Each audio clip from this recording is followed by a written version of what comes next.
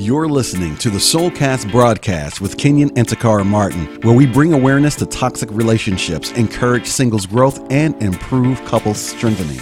We're helping you break the bonds that have broken you and build the bonds that will better you. Join us every week on Facebook Live, Wednesdays at 7:30 p.m. Eastern and 4:30 p.m. Central. You can also send your questions to Instagram at Ask the Martins, as well as Twitter at Ask the Martins. Let's get into this week's episode. Alrighty, we're going to go ahead and get started. So good evening. We are Kenyon and Takara Martin with authors. We're counselors, and we have one goal, and that is to repair the people that relationships broke. And in 2018, we have a big initiative. We want to see 10,000 hearts healed from soul ties and toxic relationships. Absolutely. How are we going to get 10,000 hearts healed in 2018? I'm glad you asked. Let me go ahead and tell you. The first way is through our book, The Journey to Freedom, The Soul Ties Detox. That is a book. It's a 5-week program that walks you through 5 weeks of intense exercises to heal and recover from soul ties, toxic relationships, and even familial relationships that have broken you. Absolutely. That is the number one way. The number two way is through our live class that we're starting in January 2018 called the Masters Class. Yes. If you're here locally, we kick that off January 27th. That is a program that is going to walk you through the healing from toxic relationships, healing from soul ties, and we're helping you see you the way the master sees you. Visit us online to get more information there. And then the final way that we are going to get 10,000 hearts healed from soul ties and toxic relationships is you. We want you to carry the message of healing to a friend, a family member, to your community, to your church. We want you to be a part of our ministry to help healing reach the masses. All of that can be found on our website at thesoultiesdetox.com. Very simple, thesoultiesdetox.com, and you'll have all that information there on how you can help carry the message of healing and wholeness into 2018. All right? Absolutely. Now, as we go forward, here's what we're going to do. You are our studio audience. We appreciate you. We love you. We love Facebook Live. We like using it as a venue to do that. Yep. And so we answer your questions as we go through answering the question that we get through our email, mail, messenger, or whatever the case may be. Now, this ends up, if you want to hear it again, on iTunes, SoundCloud, and CastBox. CastBox is my new favorite app, so try that out, and you can always search for us, Kenyon and Takara Martin. Now, if you want to get your questions answered and you're on the podcast, go ahead and reach out to us through Instagram. Reach out to us through Twitter. And reach out to us through Facebook Messenger. We get a whole lot through Facebook Messenger, and we don't mind. And so you right here live with us, you're also able to ask any of the questions that you need to ask pertaining to where we're going right now. Now, here's what we do. We read the email. We look at a big picture issue that we pulled out of the email that most people are dealing with, that most people need to really work with. And then we utilize that information to answer that email directly. We have one this week, and then we're going to just jump on in and take care of it. Yes. All right. Are y'all ready? Yeah. Are y'all ready? Are you ready for the next comedian? Now, Joyce. I can't help but say that. Hey, Joyce. Hey, Damon. Hey, Damon. All right. So I'm going to read the letter. Y'all pray my strength. I don't have my glasses on. All righty. So it says, Dear Kenyon and Takara, I met the man of my dreams, and I believe he's for me, but I'm not sure if he's really on that page with me. We met at work, and we've been friends for a long time. He left the company earlier this year, and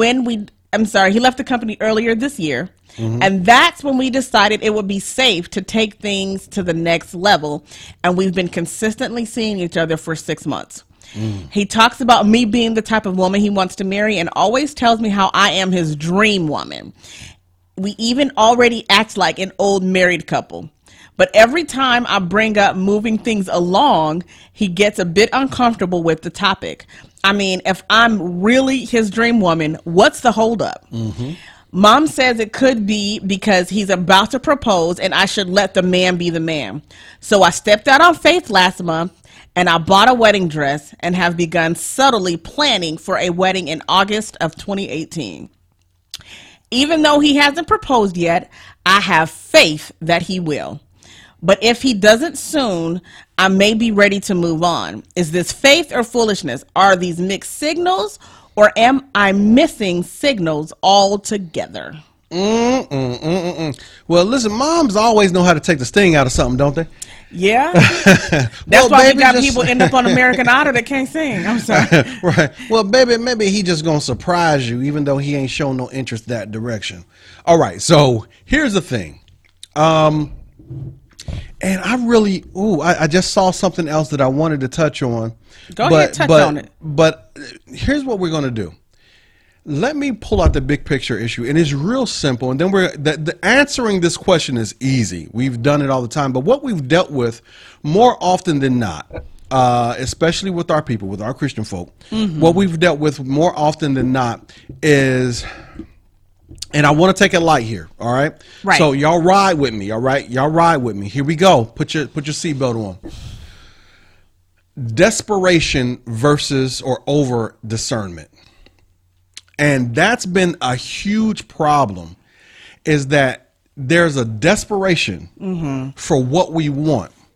And so we stop discerning and looking and assessing the situation, and we actually default to faith. Yeah. As a stand-in for I don't know. You see what I'm saying?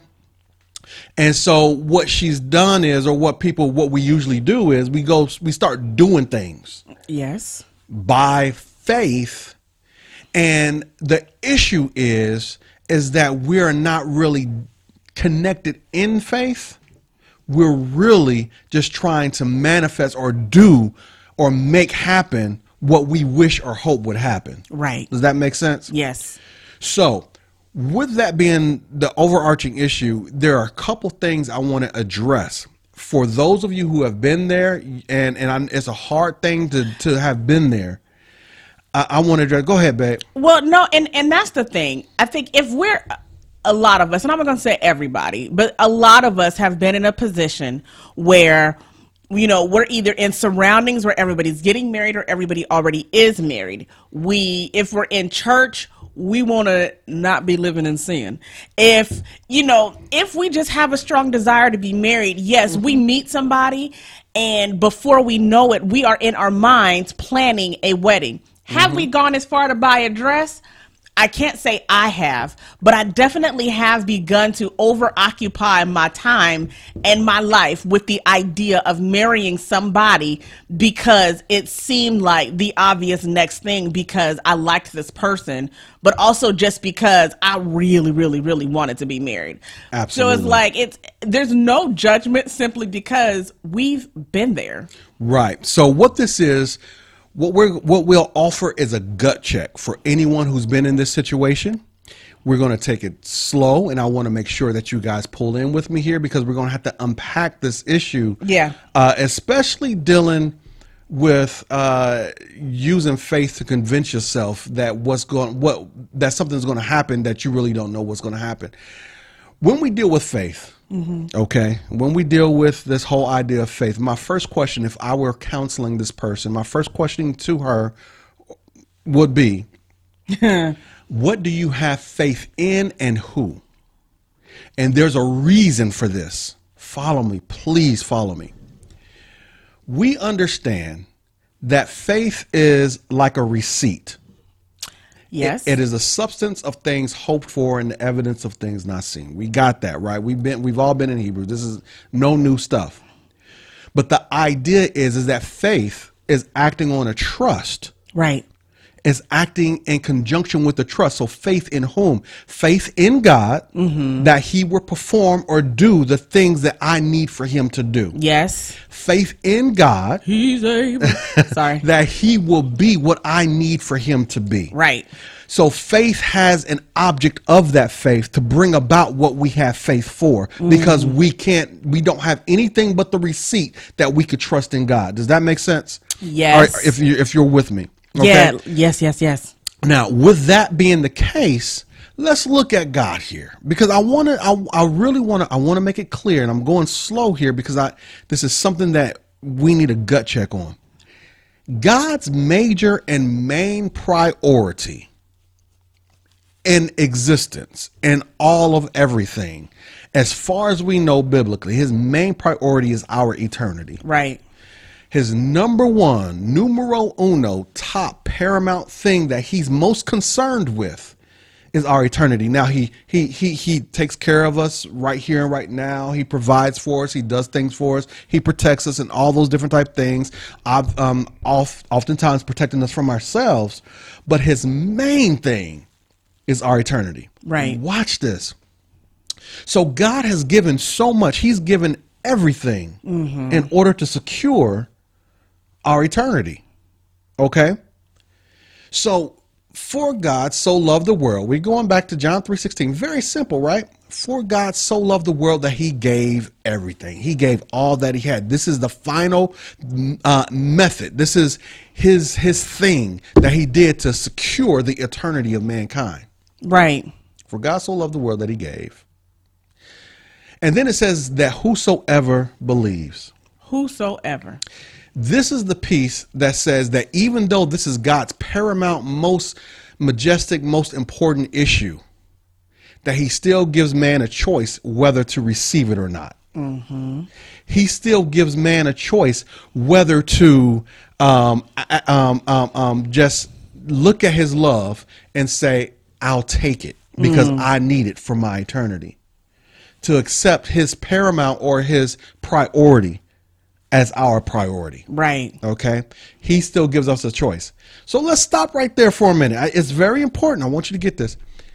If God gives a choice for his most priority concern, then do you think he's going to take away somebody else's choice for your little concern? Having faith, and that's the reason why we asked that question.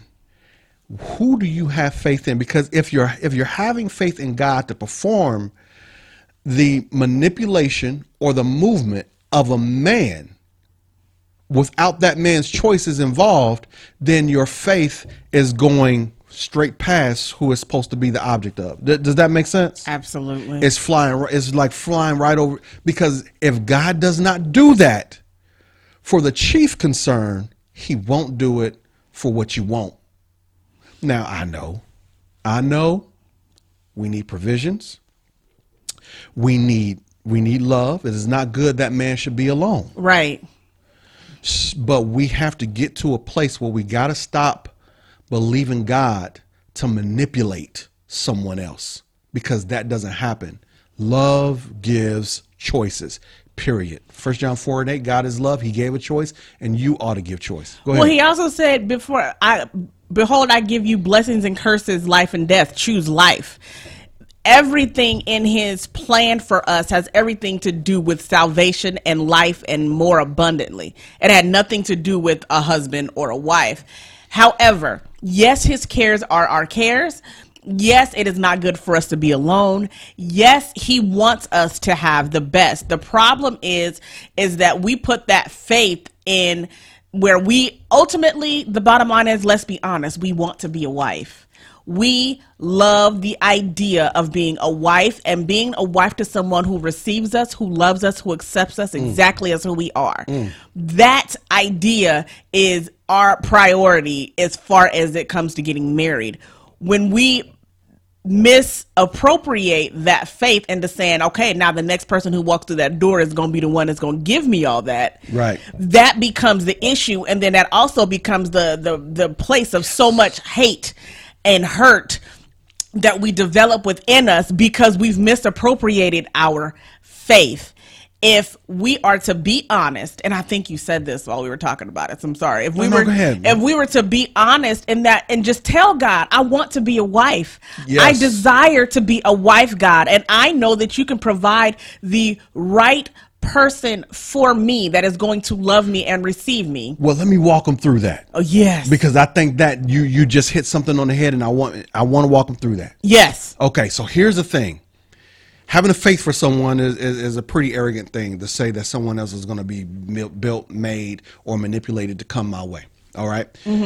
However, that does not mean that faith is not powerful. It does not mean that faith is not necessary. Watch. Right. Stay with us, because Takari, she hit on something, and I'm gonna walk you up to where she's at. Okay. Y'all come on.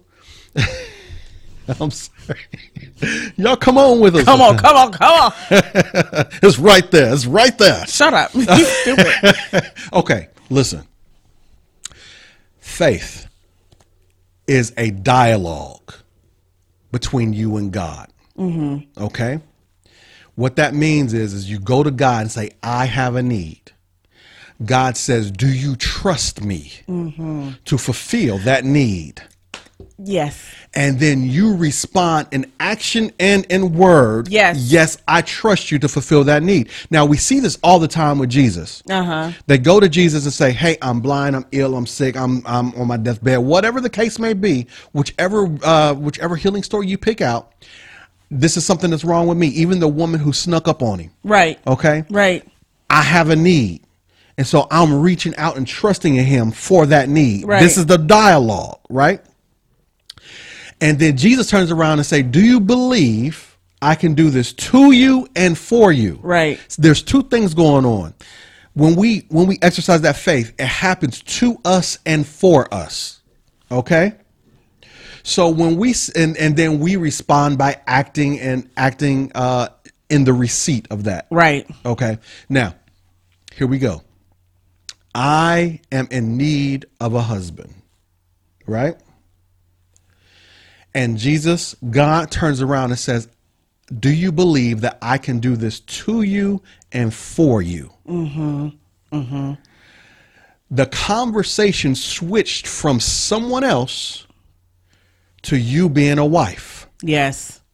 And so the reactive response is yes, and the reactive action is beginning to grow and learn to be a wife. So that you can be found by a husband.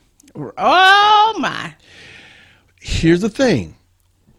When Proverbs 31 was written by the king, or by the queen to the king, right, King Lemuel, she told him some stuff at the top, and then she says, this is who you should be looking for. Right. What that is a place to look in and say, this is who I can be, or this is what a potential queen does in order to have a king. Right.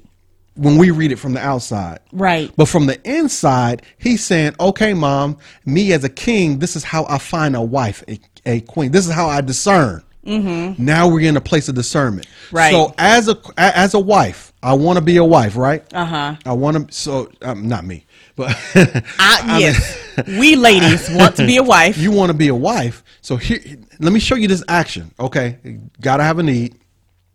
Do you believe I can do this to you and for you? Yes, I do. Here's what happens. Okay, put a pin in that. If you wanted to be a student, right? If you wanted to be a student, you'd immediately begin the process of looking for the proper school for what you want to be a student for. Amen. You eventually end up in a class because that's what you're looking for. You have put on the clothes and the mindset of a student, right? But if you sit around and say, I want to be a student, but you keep going to a club, then you will never learn anything. You're just full of want. Right. And there's no way that you can turn that club into a classroom. Right. You see what I'm saying? You can't turn a club into a classroom. You can't turn Kinda a club sound into like a you classroom. can't turn the hoe into a housewife. It just sounds right. Sorry. Well, here's the thing. What that does is a student who wants to be a student begins to discern to look for a class. The same thing a wife does. Do you believe that I could do this to you and for you? Yes. So I begin to grow and change and move into discernment as a wife. And so I'm able to discern and see the kind of husband. Right. Or if that man is a husband. You see what I'm saying? Absolutely. So part of the process of that faith, of having faith in God to be married, or to be a wife is personal growth, developing into the kind of wife that you need to be, and then turning around and understanding who's a husband, who's a classroom. No, that's a club. That's a club. That's a club. That's a club. I'll never learn anything from those type places, but there goes my classroom. There goes my husband. There you go. You see what I'm saying? Yes. So what happens is, she begins to discern, right? Mm-hmm. And so the Proverbs 31 woman should be growing into a place, or a wife should be growing. A wife who has faith in God to become a wife should be growing in a place of discernment and to be ready for a husband. Right. Okay. Absolutely. And so with that being said, we are going to kick you off with a head start. So if you're listening, we're going to give you a few things to discern. Yes. How do you discern that a man is ready to be a husband? Right. To you, how am I supposed to know that a husband is wanting to take things there with me without me having to force him in that direction? Right. Absolutely. Absolutely. Because if you force it, it's not faith. Exactly. It's manipulation. Right. You can't, I have a big problem with a lot of energy put into making someone do something that they don't want to do. Right. Because manipulation is witchcraft, not faith. Well, and you begin to move in the direction, you're moving completely opposite of where God needs you to be. When we are insecure, when we are unstable in all of our ways, and I'm sorry, buying a dress before you got proposed to was a bit unstable. When you are acting erratically, that is not faith. Okay.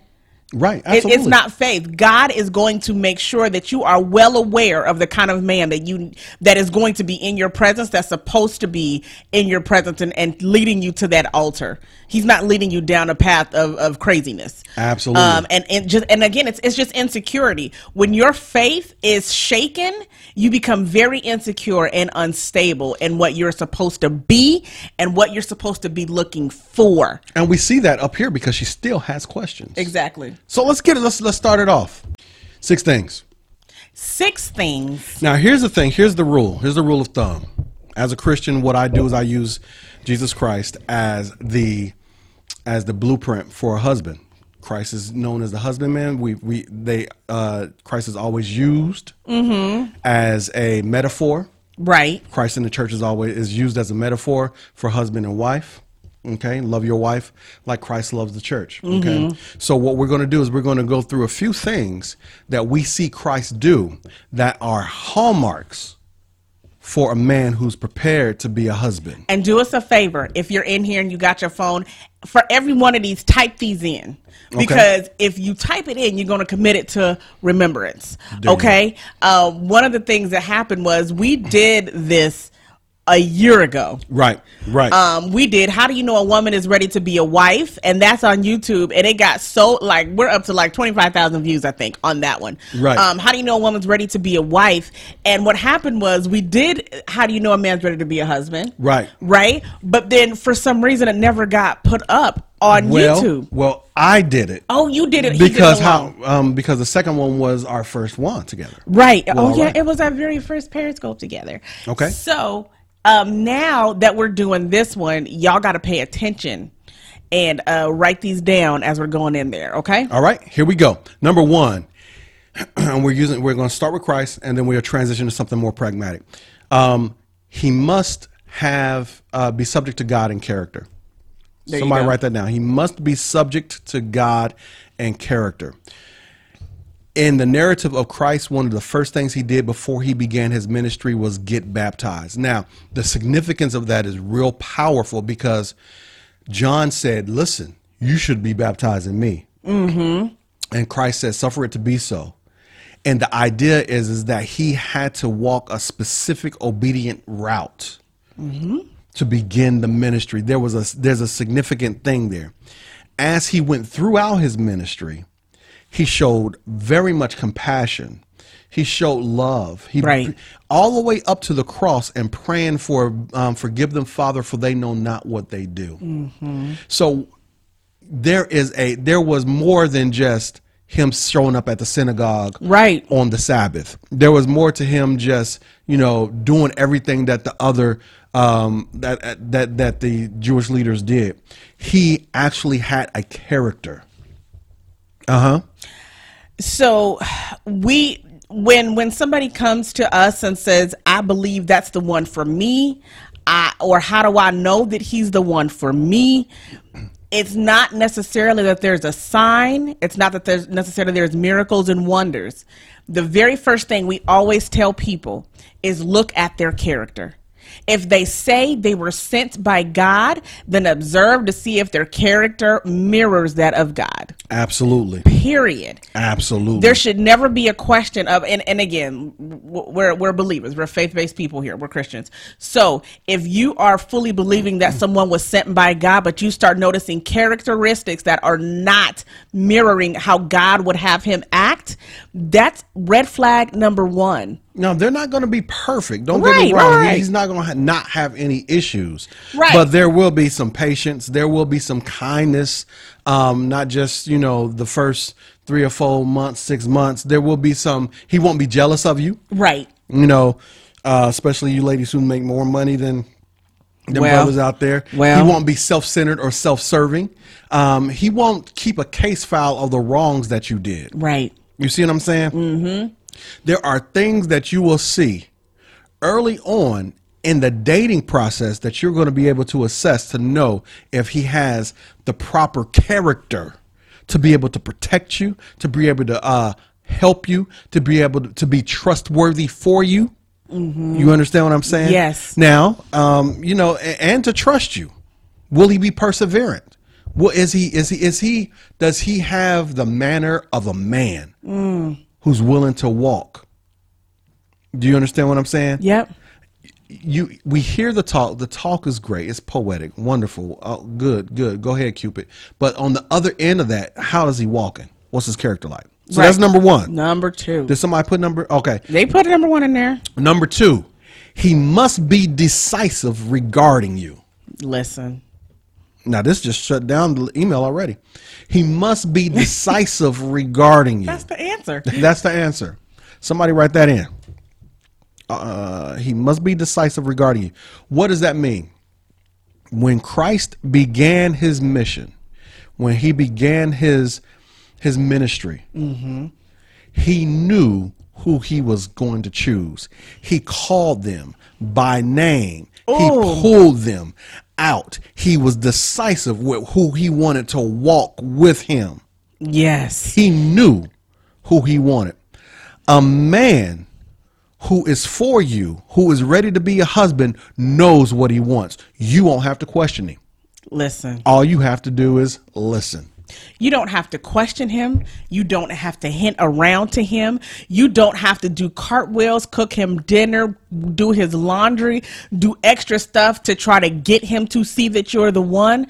Somebody who truly wants you, desires you, loves you, is never unsure that you are that for him. Absolutely. Any hesitation, and okay, so there is hesitation. Any hesitation needs to be questioned. And what I mean by that is this. What's the issue with me? Right. You said that I'm your dream woman. You said that you would want to marry me. Right. So if you don't want to do it now, and I'm not, not being pushy, but what's the reason behind that? Have those conversations. They're hard conversations. Don't be pushy, but hey, is there something wrong with me? Is there something wrong with you? Sometimes some men will hold back to get themselves financially situated. Right. You understand what I'm saying? Right. Is there something wrong that we need to work on? You tell me. Go ahead. Well, the thing is, though, and it's like, it's not even being pushy. The problem that I have and that I've had with dating in the past is that somebody will dangle the maybe one day we'll get married carrot to appease you or to get you in a place that they want you. Sometimes it's to get into the draws. Sometimes it's just to quiet you down so you think it's going somewhere that it may not be. You're just going to just throw the draws up. You just throw the draws. I'm sorry. I don't know what else to call it, man. I'm tired. So listen. Wow. Listen, Wow. if I'm sorry, baby, I love you, because you didn't do that, but you have every right to question the validity of that statement if they're throwing it out there. If you are just waiting and hoping and believing God that you're going to marry this person and they have not had that conversation with you or they have not discussed it and made you feel like that's something that they were working towards, then no, don't bring it up. That's being pushy. But if someone has brought up that, hey, maybe I want to get married, or that you're the woman of my dreams and I want to marry you, and you have it in your heart that you desire to be married, it is never not okay to reach out and say, listen, I desire to be married one day. I know when you said that you want to marry me and I'm the woman of your dreams. Can we talk about what that means? Can we talk about when are you looking to get married? I'm sorry, but when it comes down to it and you have a desire to be a wife, it is okay to identify if that person truly desires to be a husband for you. And if there's too much hesitation, if there's making you feel guilty about asking, if there's making you feel like, yeah, there is something wrong with you, then you need to take a step back and realize maybe this is not the man that is for me. Absolutely. That's good. That's good. Sorry. And that's very, no. That's really good, because those are some things you got to work through and walk through. Yeah. I think that's very important. I think too many people are dating like they're married and then wondering why the other person is not marrying them back. There's a problem with that. And the real problem is that we're not having the right conversations and dialogue in that. Right. Well, Okay. somebody said, Monica asked, what if they bring it up too soon? What if the men bring up marriage too soon?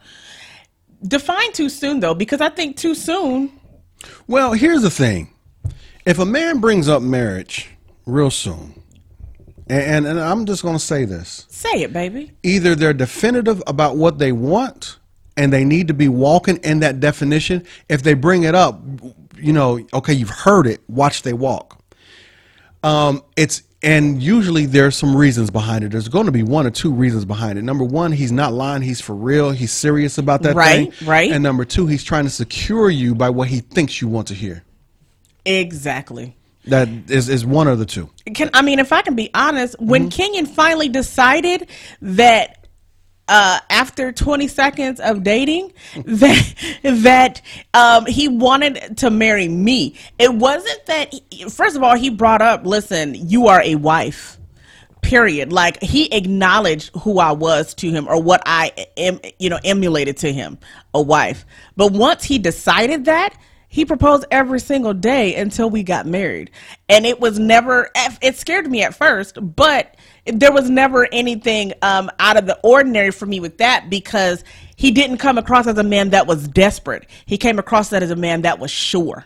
Absolutely. And that was the difference. Is when you know what you want. A man who knows what he wants. A man who knows what he wants will call it out.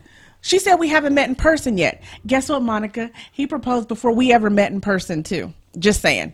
Look, results not typical, so I don't want you to go that direction. They are not typical at all. However, he did propose sight unseen. I was very adamant with my lifestyle and my life at that point in time, and what I didn't want, and what I did. And that's exactly where we went with that. And, she had a choice. After I made known what I desired, she had a choice. It wasn't a conversation of, oh, you know what, you would make a wonderful wife. That wasn't, I didn't throw that stuff out. I didn't dangle carrots. It was like, are you in or are you out? Right. Because this is what I desire. Right. This is what I want. I recognize you.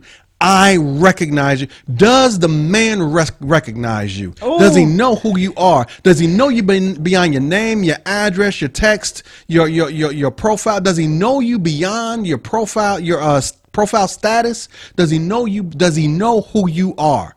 Who do men say that you are? Does he know you? Right. Because it's when he knows you and when he recognizes you, he responds to that. Now, if he can't tell you who you are to him, then he has nothing. And I get it. Many men can't articulate it, but a man who can't articulate is also a man of action. A man will do what he has to do to get to where he needs to go. Yes. There is no man who will sit on his butt and see something that he wants and not go after it. Listen, church. The problem is that when whatever he went after sometimes, whatever he goes after sometimes, he get it before you get what you desire. Because you thought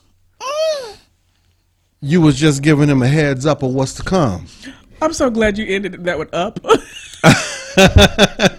Stop. I'm sorry. I was like, you give him head. Whoa. Okay. Yes. Absolutely. So there, you have to understand, and we adults here. That's what we're able to do this. Right. It's my wife. And I'm sorry. But you got to understand, and we're still on number 2. He needs to know who you are so that you can know who he is. Does he call you out? Yes, Lord. Okay. Number 3. Number 3. He is a healer to you. Number 3, he is a healer. Somebody write that down. When I say he is a healer to you, what Christ did is he went out and responded to people's needs. Wherever they were. Now, the Sadducees wasn't there. The Pharisees weren't there. The Nicenes weren't there. Well, they were kind of hidden anyway. Jesus went into the crowd and he began to touch and heal others to such an extent that there was a woman who came out and touched him to get her healing. Let's bring this around because this is something that this is something that there's a depth to this, and I want you to get this. When a man, we've all been through something, all of us. If you've dated for any amount of years, if you've ever been in a strong relationship and you've fallen out, we've all been through something. And there's a little bit of baggage that carries us, that we carry with us. Right. A man who knows that doesn't ask you to hide your baggage in the garage. A man who knows that doesn't ask you to disregard your children. A man who knows that doesn't ask you to not talk to their father. A man who knows that doesn't ask you to act like you've never been in love before. A man who knows that does not ask you to act like another man has never hurt you before. Yes. What he does is he comes into your life and he touches you and he says, I can heal you. Do you believe in me? Now that's where it gets deeper, because a man who's there to heal you also requires your trust. So now you're looking at, can I trust him and can he do what he says or what he's willing to do? So now you're looking at his willingness to do and your willingness to trust him. That's a two thing. That's two parts. It's a two-way street. That's 2 parts to it. That's 2 parts to it. Is he willing to heal you as a husband? As a husband. Listen. The church didn't come to Jesus clean. Nah. The church didn't come to Jesus while we were still enemies. The church didn't come to Jesus clean. Jesus walked in and said, I got you. Do you trust me? You see what I'm saying? Yes. Go ahead, babe. And I can just, if I can be honest about where Kenyon and I was, when we were dating, one of the things, and again, it wasn't a long courtship, wasn't a long dating, but one of the things that he did, he came into the picture and I was still very afraid to trust. And it just so happened that he knew the hurt and the damage that I had been through. It wasn't just from an ex. It was from church. It was from all sorts of directions that I was hurt and I was wounded in. He came with that same level of hurt from other people. He had gotten past his hurt before he got to me, but he still had tender areas. And one of the things that I will always tell women, and that always stands out to me that I remember, is that he never forced me to be anything but who I was in my place of brokenness. And he literally took off and put aside his fears of being hurt, his fears of being rejected, his fears of going through what women had put him through in the past. And all he did was covered me. He literally said to me, I think I need to cover you. Let me cover you. And it was never anything that was inappropriate. It was never anything that was, come here, girl, I can love you better. It was, come here and let me cover you. And he didn't just whisper sweet nothings into me. He called me every morning and he prayed over me. He talked to me every day. And if I was going through a hard time, I'm having an anxiety attack, he's praying over me. He's there with me. He's giving me wise counsel on going to see a therapist while I'm going through my hurt. And he never, even when the days where I rejected him or almost rejected him because of my fear, he stood back and he said, listen, you take a break. And when you get done, I'm going to be right here. But it was never anything other than him understanding that in order for me to be able to fully receive the love that he was trying to give me, he had to shield me and allow me to heal. And the only way he could do that is to regard the hurt that came from my past. Absolutely. Well, the reason why that worked, what I had in mind, first of all, again, results aren't typical. You have to be prepared. Now, how does a man pragmatically who doesn't know how to heal or know how to do that? Here's what he does. He allows you to be honest about where you are and who you are. He's honest about who he is and where he is. And he's honest about where he's going to be. What a covering does is secures you. That's what a covering does. He secures you not just from everybody else, but secures you even from himself. Yes. That's what a covering does. A covering stands in and says, anybody come this way, even if I come this way, got to go through me. Yes. And that was your prayer. And right. Absolutely. And that was very necessary. But when I recognized who she was and what she was, what do I do? Either I'm a husband or I'm not. You see what I'm saying? Listen. And so a man must be willing and ready to heal you, be a part of your healing. Now, listen, there's a caveat to that.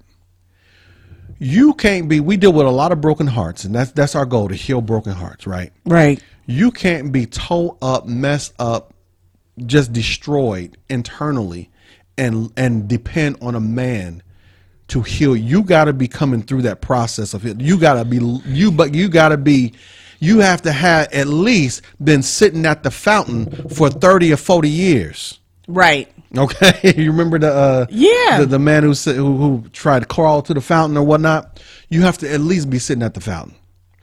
And what I mean by that, you need to be in the process of going to become whole yourself. Right. A man does not, you don't need to show out. You don't need to show nothing. You don't need to, you need to just go for what you can, go for your healing, and he'll recognize that I fit right there. And which means that he is not ever to become the punching bag through your brokenness. Right. He's there to support you, but he is not there to be a barrier between you and your pain and just like for you to be punching him out.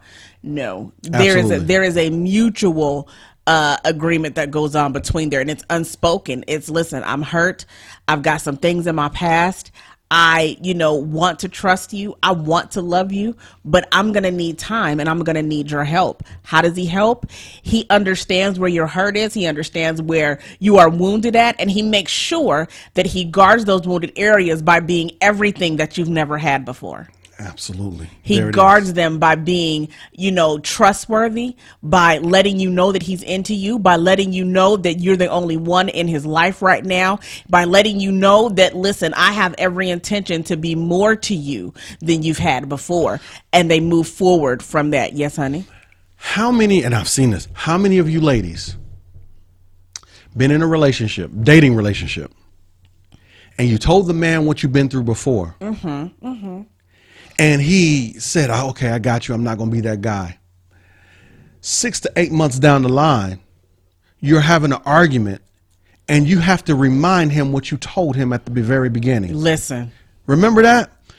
I told you what I've been through. Why would you do this to me? That's not the guy. That's not him. That's so very important. And because you know, you got to get beyond the representative and all that kind of stuff. This is why you must ask those questions. This is why you must assess. I'm sorry, babe. no, it's good, but that's the thing though. And you, of course, you may have to remind him, but he's never going to make you feel bad for saying, listen, you remember I told you I've been through this in my past. I need you to be mindful of that. So that way, when a trigger comes, he knows that, hey, listen, I'm sorry. I know you don't like it when I yell at you because, you know, your ex used to hit you. I apologize. It's acknowledging the little things of being a healer. Being a healer is not going and laying hands on you and you know, healing the blind is what we're talking about. We're talking about the healer that comes in and, like I said, prepares you for a healthy love by being the kind of love that Christ would have him to be. Absolutely. Hey, listen, a husband is going to be prepared. Sometimes your wife comes up behind you and touches the hem of your garment. Rabasha. And something comes out of you. Oh my. And you said, who touched me? But it happens really in argument and conversation and all those things. And you're like, oh, I get it. This is what you need. Yes. I got you. Yes. I got you. So sometimes the need to be a healer sneaks up on you, but you're always prepared. Let's go to number 4. Number 4. Number 4 is, y'all ready to write this down? Yes. He will provide for you. He will provide for you. Now I got to break this down. Yes. I got to break this down. I'm waiting. Where y'all at? Come on. I know we got a lag about 3 to 5 seconds, so I'm gonna give y'all some time. He will provide. He will provide for you. That's number 4. There we go. Hey, Kiana, how are you? She owned it. Hey, Tabitha. I forgot. I didn't get a chance to say hi to Tabitha and Monica and Kenyatta, and I saw somebody from Michigan, Miss Stacy. Okay, let's go back in. Larissa. Okay, listen. He will provide for you. This goes far beyond monetary provisions. Right. Now, I'm not saying you need to be with a deadbeat, but what I'm saying is this goes far beyond the monetary provisions. Here's the reason. This isn't the reason why, but in the 21st century, women are killing it. You understand what I'm saying? Yeah, they are. In the 21st century, women are killing it, and I love seeing it. I love my baby. She kills it each and every day. I love to see that. And what happens is that a man feels displaced or even replaced because he can't keep up with her killing it. And he doesn't know, he has not been trained or told that is not the measure of a man. Listen. You understand what I'm saying? But yes. At the same time, the same old school way he's trying to think and trying to reclaim his security in the wake of a woman who's killing it, a woman who's killing it has also kind of fell in and bought into what the measure of a man is. So here's what I'm trying to tell you. He will provide, meaning that he will bring something to the table. He won't sit and watch you wash the dishes, watch you serve, watch you cook, he will bring something to the table, if not build the table himself. Listen. Also, he will bring something to the table, or ladies, he will go ahead and build the table. Absolutely. And make sure that your dream, your calling, your purpose is being fulfilled.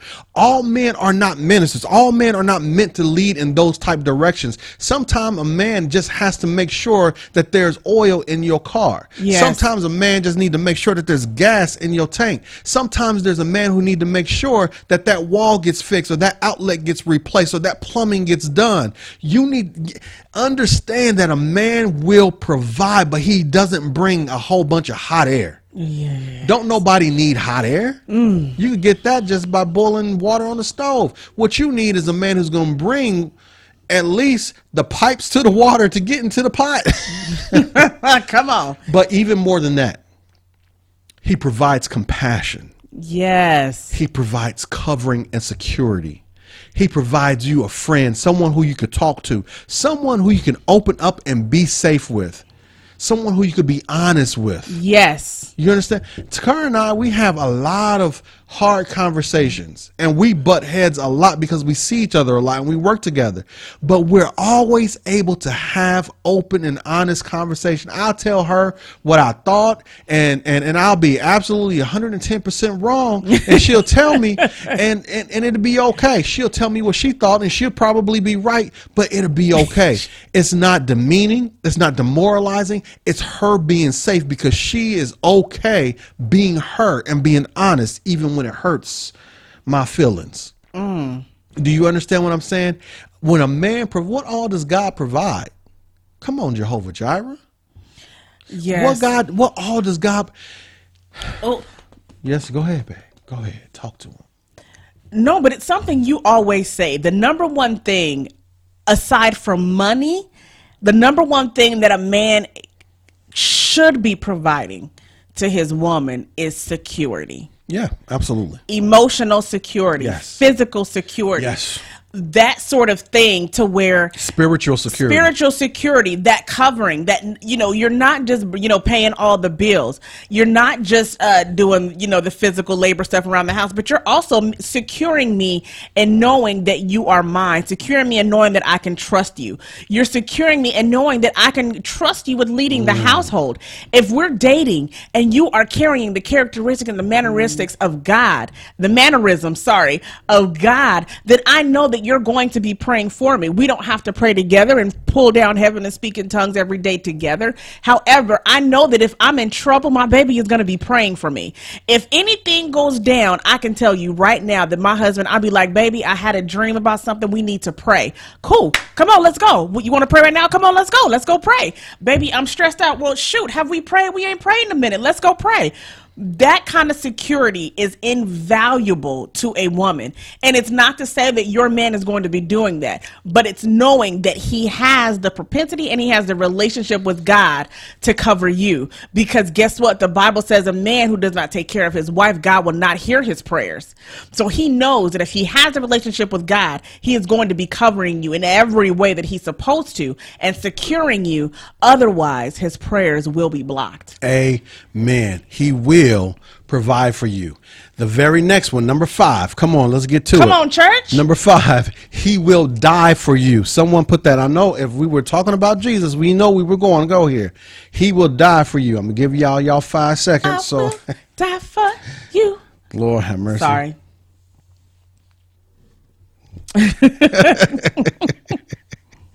He will die for you. Come on, who's coming through? Who's going to get it in there first? Jesus. There we go. Come on. Come on. So number 5 says, I will die for you. He will. You know him. Thank you, Shyla. Thank you, Monica. He will die for you. What does that mean? We saw that Christ died for what will become the church. Mm-hmm. That was the door that gave us access to the throne. Yes. The curtain was rent. Everything was. Yes, Lord. It was broken in half, and we had access to the throne ourselves. We were able to be priests ourselves. He died. Mm-hmm. In the Garden of Gethsemane, he didn't want to die. And he asked God, and he said, well, if I don't have to do this and there is another way, I don't mind any suggestions coming your way. Go ahead and step over there. But nevertheless, a man who was made to be your husband, who was ready to be a husband, will be willing to die for you. What that means for a man is not just a security, not just the physical, okay, I'm going to take this bullet, I'm going to take this car, I'm going to walk on the outside of the curb, I'm going to make sure that you're safe. But he will discard himself for your emotional and mental safety. Yes. He will sit aside his insecurities. Listen. He will sit aside what he's afraid of. Sometimes he will sit aside his points, and he probably makes some good points. Men are pretty logical. Yes, you do, baby. Baby, you make good points. We know, baby. But at the end of the day, he sits those aside because that's not what matters. Just like Christ set aside his heavenly position in order to come here, just like he came low Sometimes, I'm not saying all men are just up here. What I'm saying is that sometimes a man has to set aside what part of him that he thinks should be entitled to being heard or being in charge or whatever, just for you. He dies to himself. He dies to himself. This is very, very important. This is very important because sometimes we don't know how to say, I'm not in. Well, sometimes we don't know how to. Here's what it is. We default to leadership and authority when we should be defaulting to servitude. One of the greatest things Christ ever did was wash the feet of his disciples and said, the greatest of you will be the least. Yes. So what happens is when a man defaults to authority and his strength in a home, and to be honest, if you're dating, he has no authority. Just throwing that out there. Amen.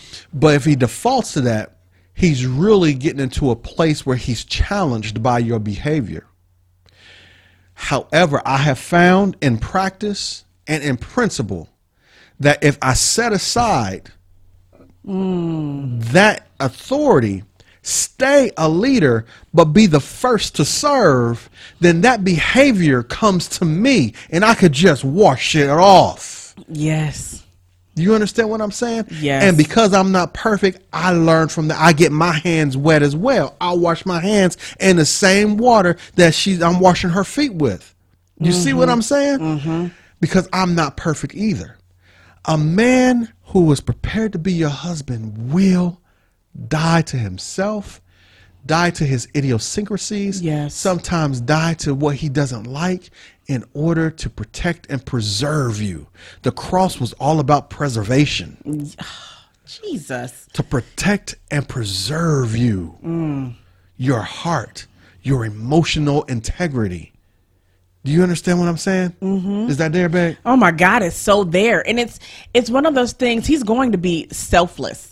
And not in a way where he doesn't want you to even serve him. Because I think one thing that we miss is that if we are both focused on serving each other, nobody loses.